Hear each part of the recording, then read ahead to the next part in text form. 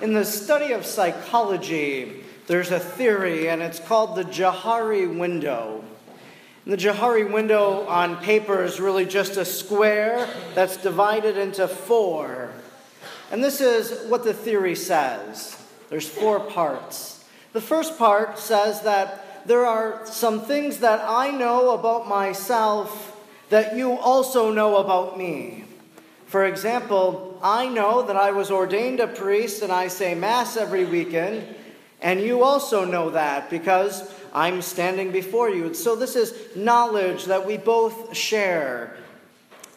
Secondly, there's another type of knowledge in which there's knowledge that I know about myself, but that I really haven't shared with other people, that you don't know about me. Things that I've kept private, secret. And so there's that type of knowledge. There's also another type where the third Johari window is this, that there is knowledge that you know about me, but I don't know it myself.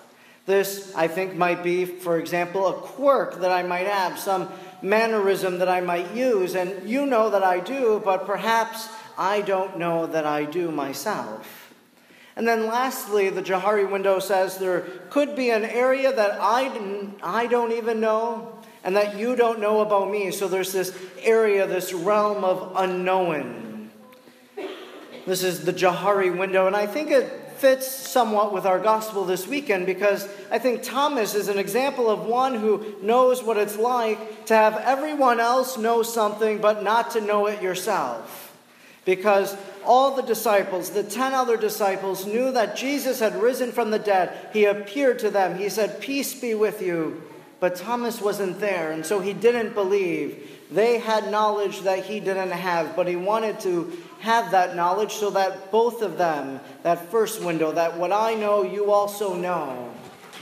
But more importantly, what I'd like to do is look at our gospel, especially one phrase, and really transform the Johari window into something else, something that I'd like to call the Jesus door.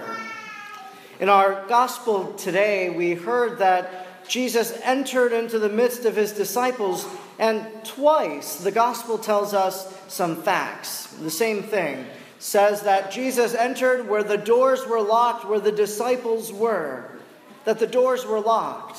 Now, maybe Jesus went up to the door and knocked on it and said, "Can I come in?" But I think the point of this is that Jesus, in his resurrected body, passes through the locked doors, that he enters into their midst, unbeknownst to them, and then they see him.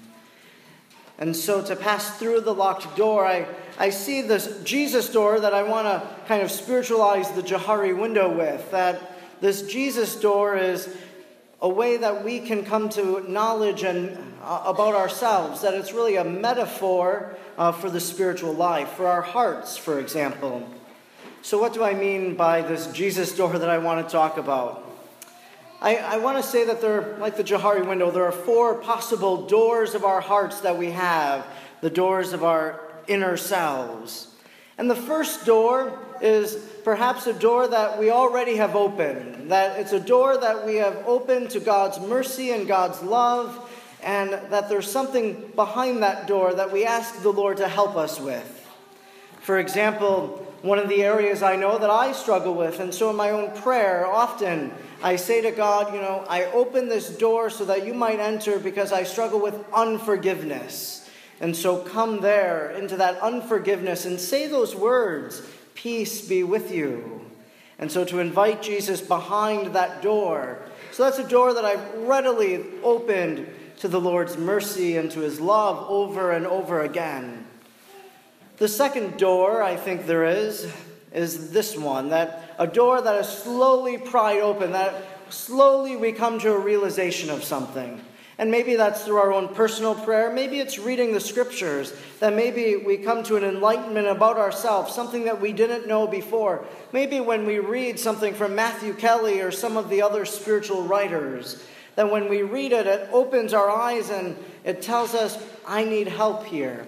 And so it's a door that's slowly open to God's mercy and to God's love. And then we invite the Lord into that area, whatever it might be, the slow realization, and ask him to say those same words he says in our gospel today, peace be with you, to be peace, to be at peace, my soul.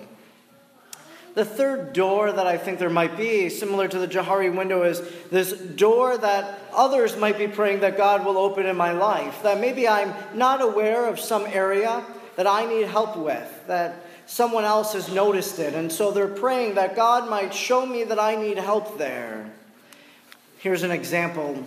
There's a friend of mine I know who is a workaholic. He works long hours, never takes a day off, rarely takes a vacation. So he struggles with workaholism. And so for me, I've prayed for him that the Lord might show him, that he might realize the trouble that he has, this workaholism, whatever it is that he's running away from in his work and finding it there. That the Lord might open his heart. So maybe we pray for others in our own lives, that they might come to this knowledge of something, that they might be granted the grace of conversion, that Jesus might enter into their lives and say those same words in our gospel today, peace be with you. And then lastly, I think there's this locked door, the locked door that our gospel talks about, that we want to hide everything. And I know that in our own homes probably we have this door, this closet that we put everything, and we keep it there, and we don't want anyone to see it or to open that door. And so maybe in our own hearts there's this locked door of our heart, and maybe we know what's behind it, but maybe there's even something we don't know, something that we need God's mercy for, some struggle or some tragedy that we experienced many years ago, and still we don't realize the residual effect. And so really just to pray, to allow God to enter into our hearts there and to give us peace, that even in the areas of our life that we don't know, we need help. You see, this psychology principle of the Johari window is all about a relationship with other people. So myself and others, or you to me. But this Jesus door that I'm talking about is one that is relational between us and our Lord. That we invite Jesus to come into our lives and to show us where we need help and to be present and to give us his peace, to show us his mercy and his love. You see, we can open the door or allow Jesus to slowly open that door. And so maybe this weekend we think about what are the areas in my life, those doors of my heart that I need Jesus to come into. And perhaps this weekend we'll open that door and invite Jesus in. But if we don't, and maybe over time, we'll realize that Jesus will just show up, as he did in our gospel today, into that locked door, and he'll give us his peace.